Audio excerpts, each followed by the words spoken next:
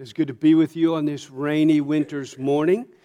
Good to be together. Good to worship. As we start the new year together. This morning we're going to dip our toes back into Romans where we left off, although I may use this morning's sermon to take a short excursus over the next few weeks on the topic that is raised this morning in the text, which is that the world needs beautiful feet. The world needs beautiful feet. That is your feet. So this morning the conversation is about the beauty of the feet who bring good news. We're in Romans chapter 10. We're going to start in verse 13 and read through the end of the chapter in verse 21. Hear then the word of God. For everyone who calls on the name of the Lord will be saved. How then will they call on him in whom they have not believed? And how are they going to believe in him of whom they have never heard? And how are they going to hear without someone preaching? And how are they to preach unless they are sent? As it is written, how beautiful are the feet of those who preach the good news. But they have not all obeyed the gospel. For Isaiah says, Lord, who has believed what he has heard from us? So faith comes from hearing, and hearing through the word of Christ. But I ask, have they not heard? Well, indeed they have, for their voice has gone out to all the earth, and their works to the ends of the world. But I ask, did Israel not understand? Well, first Moses says, I will make you jealous of those who are not a nation. With a foolish nation I will make you angry. And then Isaiah is so bold as to say, I have been found by those who did not seek me, and I've shown myself to those who did not ask for me. But of Israel he says, all day long I've held out my hands to a disobedient and contrary people. Pray with me. Father in heaven, we have gathered again this morning as your church to worship you, to lift our eyes to you. Father, we want to know you and to love you. And so would you speak to us this morning? Would you open your word in power to us? Would you speak it to each heart by your Spirit? Give us eyes to see and ears to hear, that it may capture our imaginations, that it would capture our hearts and our minds, and that it would work in us to be beautiful feet in our families and in our workplaces, in our schools, in our community. We ask it in the name of Jesus. Amen. Romans is a missionary letter. Jesus had said that he was sent to seek and to save that which is lost. He was sent to find the lost. We hear of the prodigal that he was the son that had been lost, but then had been found. We just sang about it, I think. It's a helpful way of looking at things, this idea of being lost. It's one of the different ways the Scripture thinks about those who don't know Christ, who have not received the truth, the light that is in the gospel. And we see it all around us. At least for me, it is a helpful way as I see people in all walks of life. I don't know about you. We see the people around us who don't know Christ. Sometimes even just in Walmart, you see a parent dealing with a child in a way that my heart says they need Jesus. Right? And you see in so many ways in the people that we love that don't know him, they just seem so lost. We see it in our culture, and they think in the bigger picture, the racial tensions where people are posturing group against group, and it feels like we're getting more divided and not less. And you think, what is going to solve all of this? What is going to melt our hearts? What is going to bring us back together? And I think only Jesus. We are lost. We're looking for our hope and our unity and everything else in all the wrong places. In the politics of the day, people think this system or that system will save us, or this person or that person is what we really need to save us. And we get caught up putting our hope in things when as we look at our neighbors and our coworkers and our family members and our culture, really they're lost. They need Jesus. But how will people who really need Jesus come to know him? How are they going to come to know him? How are they going to hear about him so that they can trust him and have their lives transformed and their families transformed? And ultimately, as houses and homes are transformed, our communities and our countries are transformed. How are people going to come to know him? This is the issue in this passage this morning. How are they going to call on Jesus if they don't believe in him? And how are they going to believe in him if they haven't heard about him? Romans is a missionary letter. Paul's a missionary. I mean, it's before. It's kind of like the forest for the trees. We've been looking at individual trees, but if you stand back at the forest, the book of Romans as a whole, it's a missionary letter. Paul's a missionary. A missionary wrote it. And he wrote it from the mission field, right? He's in Corinth. He had started down in Jerusalem and moved up to Samaria and to Asia Minor and across all of Galatia and the Sardis and Ephesus and across into Greece and into Europe and into Philippi and Thessalonica and Corinth. And Paul is a missionary and he's writing this letter from Corinth. He's quite a bit down the road in his missionary work, years into it. He's a missionary on the mission field writing a letter to a mission church on the frontier of the mission work, Rome. Right? If you follow that track from Israel up to Asia Minor and through Europe, the frontier, Rome, is that furthest city named where there's a church. So Paul is writing as a missionary to a young church on the frontier. And his hope is to go to that church. He wants to get to Rome. In chapter 15 of Romans, we'll get there someday. In chapter 15 of Romans, he says in verse 24, I hope to see you Romans, in passing as I go to Spain, and to be helped on my journey there by you.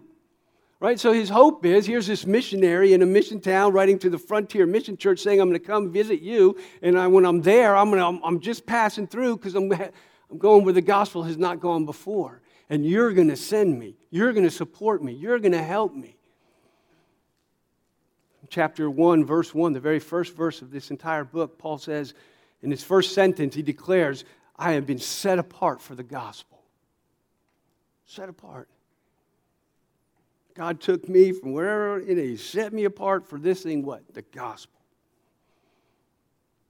It's an identity we all can and should own, and hope we will before we're done today. In verse 5 of chapter 1, he says all of this is to bring about the obedience of the faith, to bring people to faith for the sake of his name among all the nations.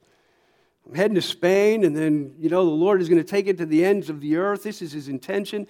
Verses 14 and 15 of chapter 1, he says, I'm under obligation, both to Greeks and to barbarians, to the wise and to the foolish. I'm eager to preach the gospel to you also who are in Rome. Basically, he says, I want to preach the gospel to everyone, everywhere. And I'm going to come to you, but I'm just passing through. He's set apart. He is eager to preach the gospel. And why is he so eager to preach the gospel? Because we know that the gospel is that which God uses, the means he has chosen to save people, to bring them to Christ. In chapter 1, verse 16, right after the last verses I just read, he said, I'm not ashamed of the gospel, because the gospel is the power of God for the salvation of everyone who believes. The Jew first, and then for the Gentile. That's everybody. For the Jews, for Israel, where the Messiah came from, there first, but then to everybody on planet Earth, to all the nations. It's the power of God. God gives the gift of faith when we are speaking the gospel. It is through the speaking of the gospel that God works in the hearts and minds of those who hear. Because what they respond to is this message about Jesus. They can't respond to this Jesus and believe in this Jesus if they don't know who he is and what he has done. And so as we speak that word, God opens their eyes to see him for who he is. So Paul here is he's really the first theologian. Everybody looks at the book of Romans and says it's a theological treatise. It's the hardest book in the New Testament that way. But we can't miss that he's not only the first theologian, he is the greatest missionary of all time. And these are married in one man, as they should be married in every Christian. Right? The Bible doesn't see, sometimes we think, oh, there are those guys who are doing theology or those sermons that deal with theology, and then there's mission, as if they're somehow can be disconnected, where in Paul these things are married. He opens his most theological letter with his missional purpose, telling everybody about the gospel and his mission. He sees the preaching of the gospel to everyone everywhere includes, Jesus said, go and preach the gospel, make disciples of all nations and baptize them and teach them everything. And so Paul is writing to baby churches and laying a theological foundation for the church, which is mission work. And it's necessary in every church. You need a theological foundation. For Paul, this is the first letter, the first thing he says to this little young church. I made this point from the beginning. We often come to Romans and think that it's hard. It's like college level. You know, for Paul, this is like ABCs. Young church, first thing you need to know, Romans. Healthy Christian mission is inseparable from healthy, rich theology, woven together. And so the whole book of Romans really is about God's plan. It's about God's plan for the world, like we see from the very beginning. The first few chapters, all have sinned and fall short of the glory. In chapters 4 and 5, we're seeing, that justification is by grace through faith in Christ alone, right? Take Abraham, for example, and then in chapters 6 through 8, it's all about how the gospel then changes us and sanctifies us. And then here in Romans 9 to 11, and we can't miss that that's where we still are.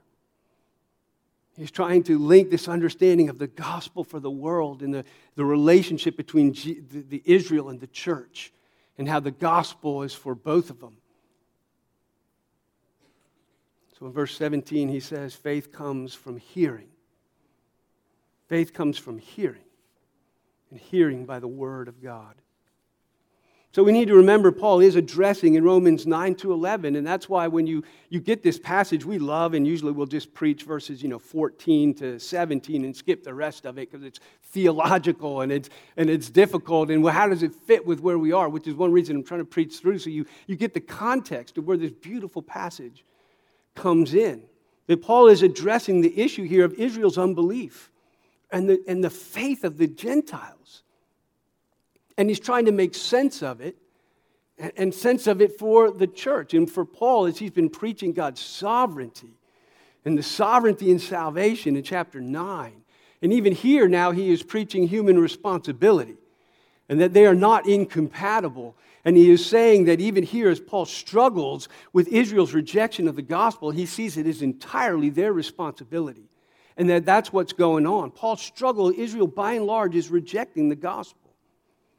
Only a small number have laid the foundation of the New Testament church. If you remember in Romans chapter 9, verse 27, he says this, Isaiah cries out concerning Israel, though the number of the sons of Israel are as the sand of the sea, only a remnant of them will be saved. We saw it in Elijah's time. We see it in Paul's time.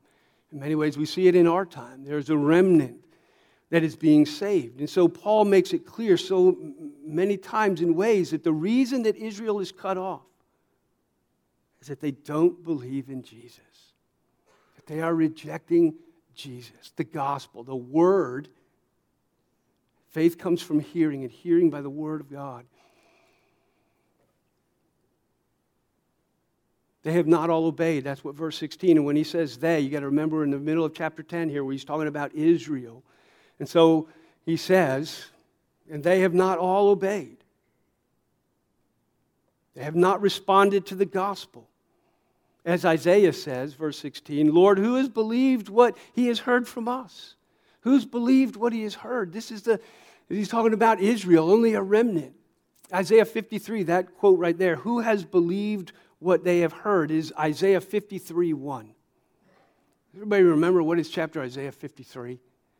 It is probably the most messianic chapter in the Old Testament. There are other great messianic books, promises and chapters that point out. But Isaiah 53, I'll give you verse 5, he says this. He was pierced for our transgressions. He was crushed for our iniquities. Upon him was the chastisement that brought us peace. With his wounds we are healed. The New Testament says it's all about Jesus. And as the gospel is preached and people like Paul point to their own scriptures, to the Old Testament to say, there it is. God said he would send his servant and he would bear our sin in our place that we might be forgiven. They know. They've heard. That's what he says in verse 18. But I ask, have they not heard? Indeed they have. Their voice has gone out to all the earth and their words to the ends of the world. The gospel has been preached by the apostles. They were confronted by Jesus himself over many years. The gospel has been taken up after his resurrection. In verse 21 it says, but he says of Israel, all day long I've held out my hands to a disobedient and contrary people. Israel is responsible for its own rejection. They've turned away. They are disobedient and contrary. But at the same time as Paul is wrestling with this, it's painful when the people we love, reject the gospel. Right? It's painful. We long for people to know him. That's where we started. Our hearts long for them. They need Jesus. But at the same time, he's wrestling with the rejection of Israel. At the same time, it's wonder of wonders. Paul wrestles with the glory of the fact that the Gentiles are coming to faith. The Gentiles are believing.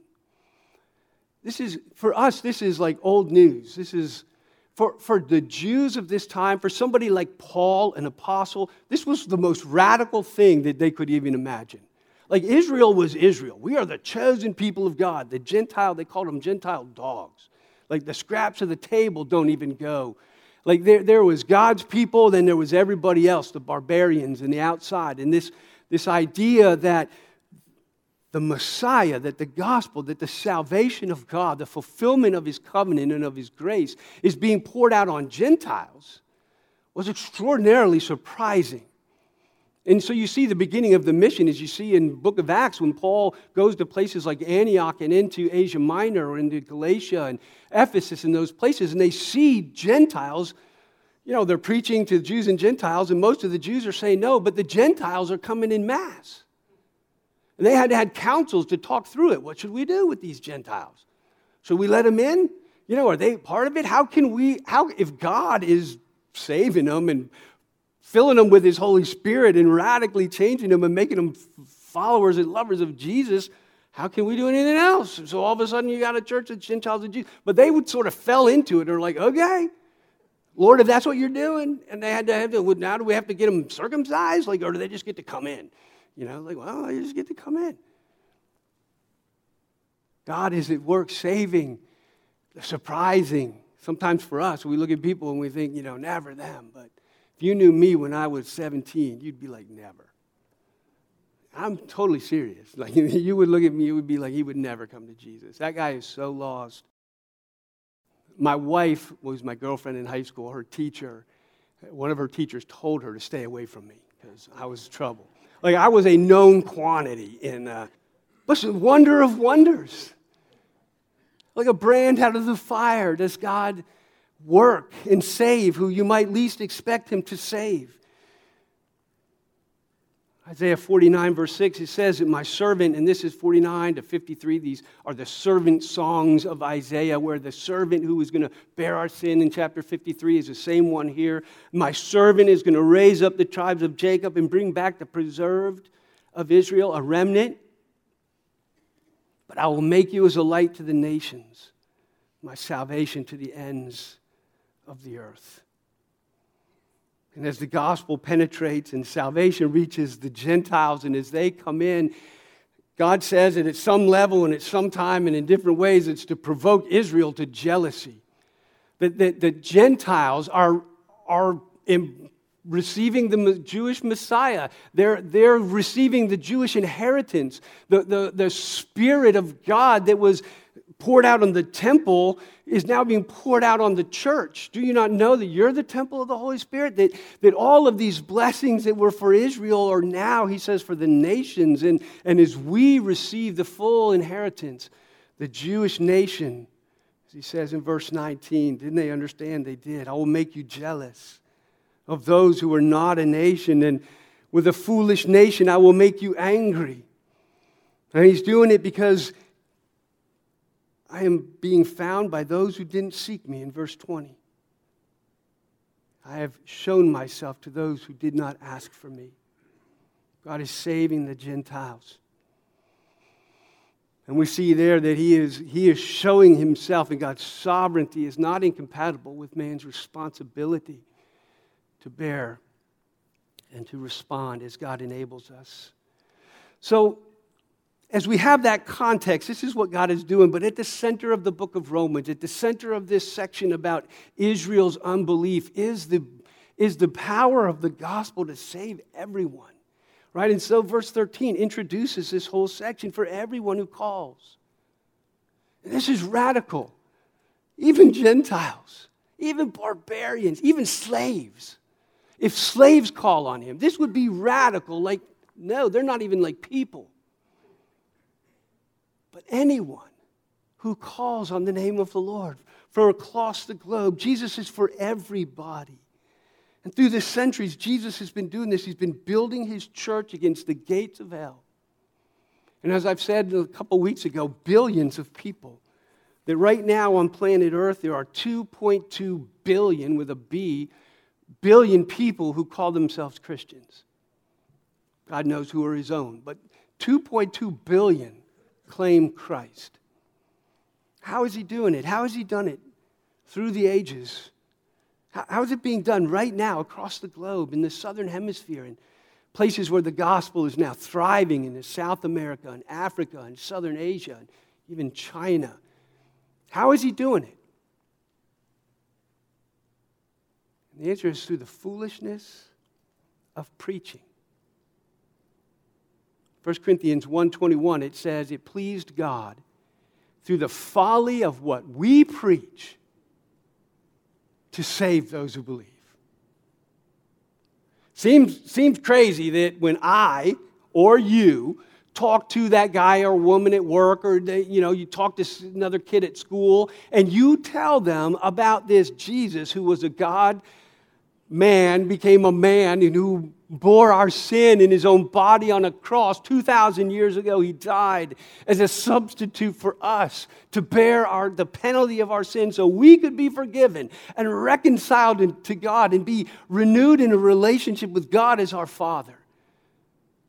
In many ways, for you and I I guess I got biblical word to say it sounds foolish to many, to the unopened ear. Some Jewish guy executed for crimes 2,000 years ago. But God says it is through the foolishness of what we preach. Paul says, I knew nothing among you except the cross of Christ. And God is still doing it. It's what he did in my life. I heard the gospel. Jesus died on the cross for my sins. And my heart said, yes. Eyes to see and ears to hear. To know that it is true, to know that I know that God is still, and that's how he does it. That's how he's been doing it. It's how he is still, it's how it happened for me. Somebody preached it. I heard it, and my heart was open, and I embraced Christ like one of those Gentiles streaming in. The gospel is the power to save anyone and everyone who believes, who will call on the name of the Lord. Anyone whose heart is open to see their own sin. And I could see it. God gave me the grace to see it, that reputation of who I was. I knew when you hear who God is, you know that it ain't right. Right? You know that you need a Savior. Anyone whose heart is open to see their own sin and to know their need, to call on the name of the Lord for mercy, will find him gentle. That he is forgiving and merciful, and that he is kind. But the gospel must be heard. Faith comes through hearing. Oh, I'll show them the gospel by my deeds. You can shore up your gospel. You can give your gospel credibility. You can you can, in a sense, do that credibility work by your life. But I'll tell you now, if you don't tell them who Jesus is, how can they believe in him whom they do not know? And how would they know him unless someone preaches Christ? Not good deeds. Be good, be nice. It doesn't save anybody, unfortunately. It must be heard. And when it is heard, in that human-to-human exchange, life-to-life exchange where someone speaks it,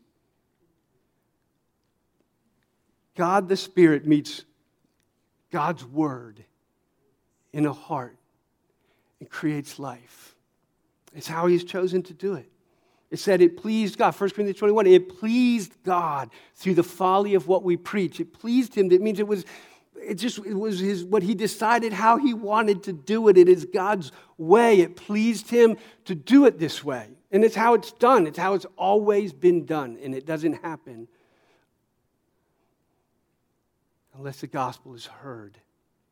And so Paul asks these rhetorical questions. I love, we all love 14 and 15, and most of us have heard it many times. It's a series of rhetorical questions.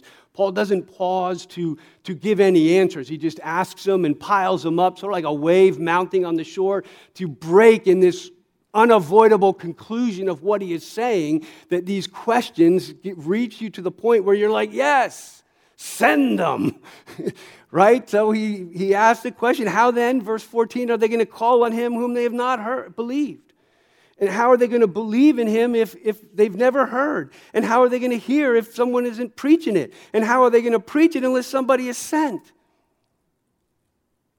It's irrefutable logic ending in how beautiful are the feet of those who are sent, who preach the good news.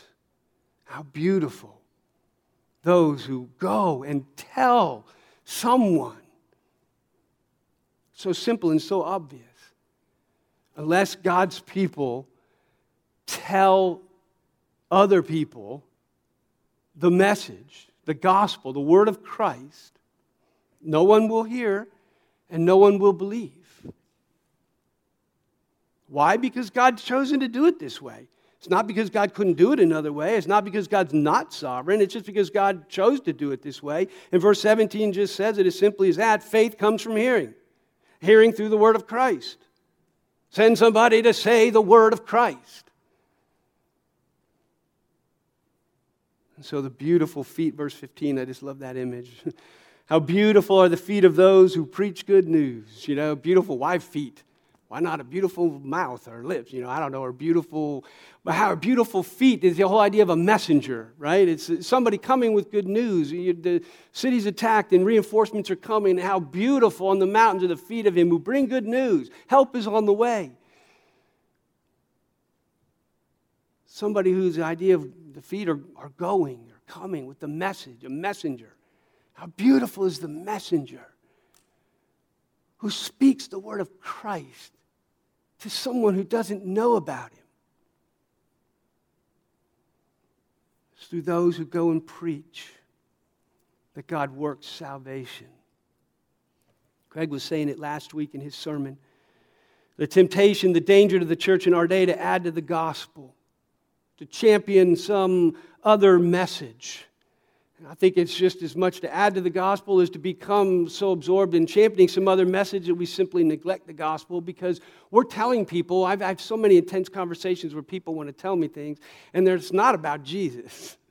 Right? We have so many messages right now, so many things that seem so important and have occupied the church in terms of championing causes and things. And somewhere in the middle, I'm not saying there's not a place for some of that, but the point is, there is a message that only you have been given. Nobody else. It's the Church of Jesus Christ that preaches Jesus Christ. Nobody else.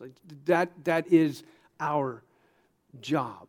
If faith comes by hearing the word of Christ, then the world needs to hear that word from you and from me, from the church. It needs to be that which rings clear and loud above everything else.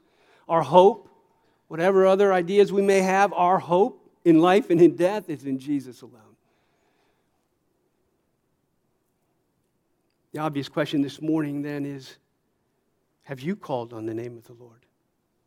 That's always the first line. How can you preach Christ to someone else if your heart has not called on the name of the Lord to be saved, to ask Him to be your Savior, to believe on Him and who He is, and to call on His name is to call on Him to be your Savior. That what He did for you, to be your Lord and your Savior. If you've never reached out and invited Christ, asked Christ to save you and to be your Lord and your King and your Savior, then today is the day.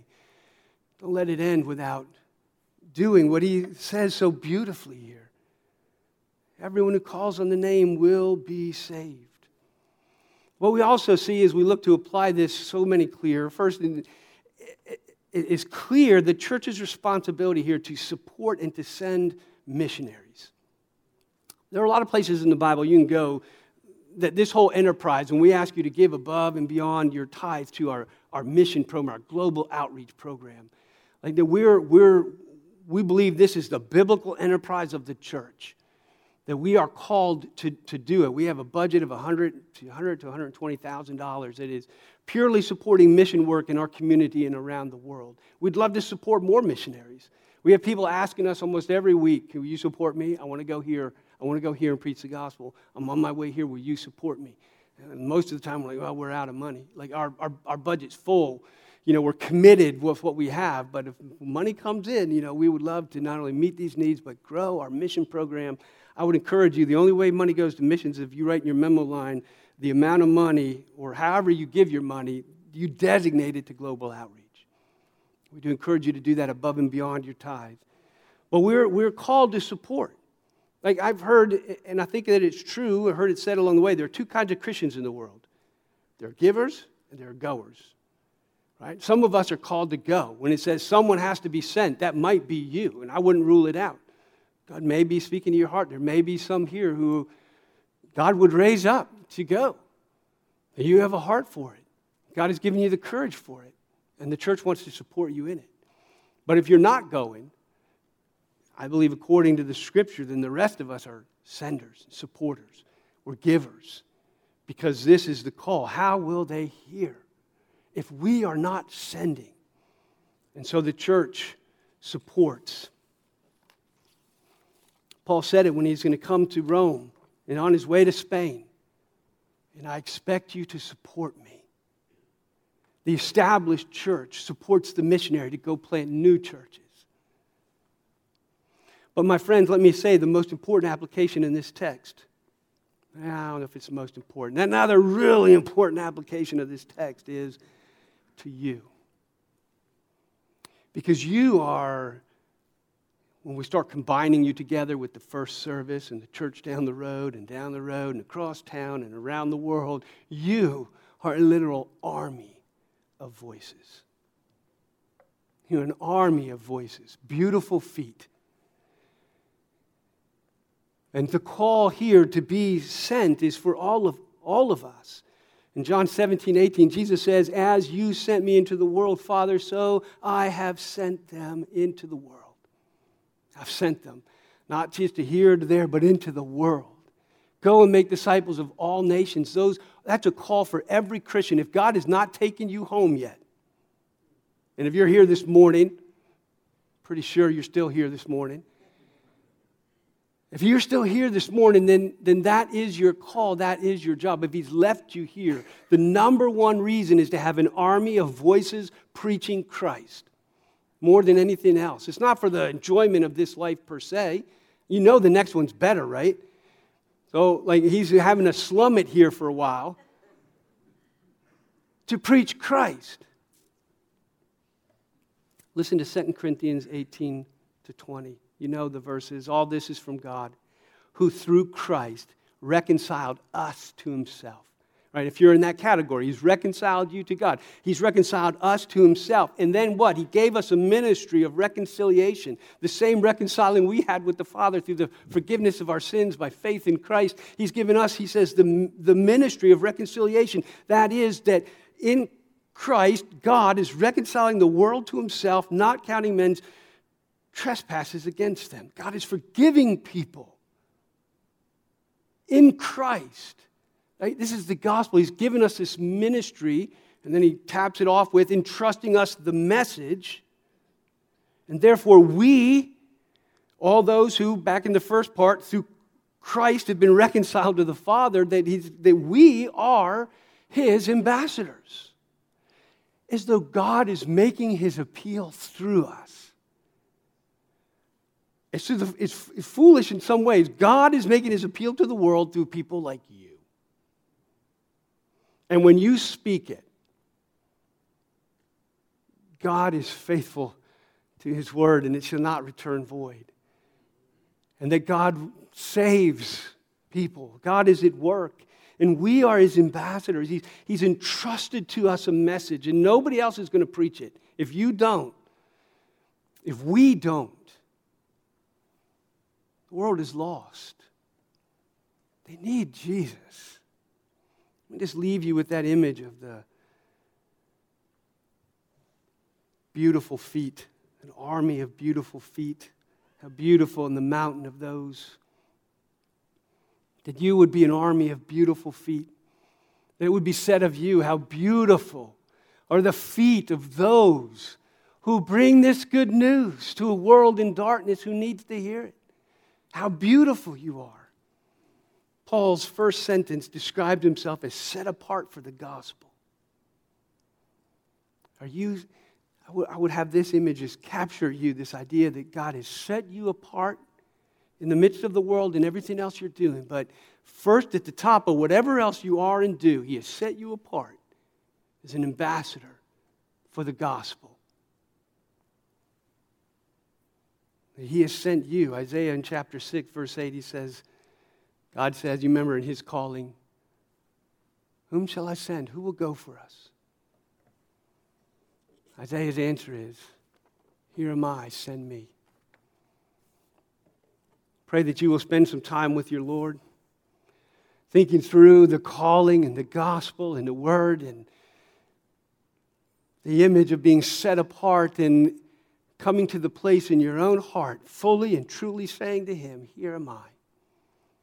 Send me to my neighbor, to my family, lost family members, to people around me. Make me a light in the darkness. Will you pray for opportunities? Pray that God would open doors, and then watch for those opportunities and step through, using wisdom and using God's grace and his patience and kindness and gentleness. But praying for and looking for, taking advantage of opportunities to speak the name of Jesus. Pray with me. Father in heaven, we thank you for your word that is living and true. Would you capture our imaginations with this beautiful picture of feet that are sent with the message of the gospel, the power, your power for the salvation of all who will believe. Oh, would you make us bold? Give us vision and passion, and use us as you have used your church through all of history to bring light to the nations, salvation to the earth. We ask it in Jesus' name. Amen.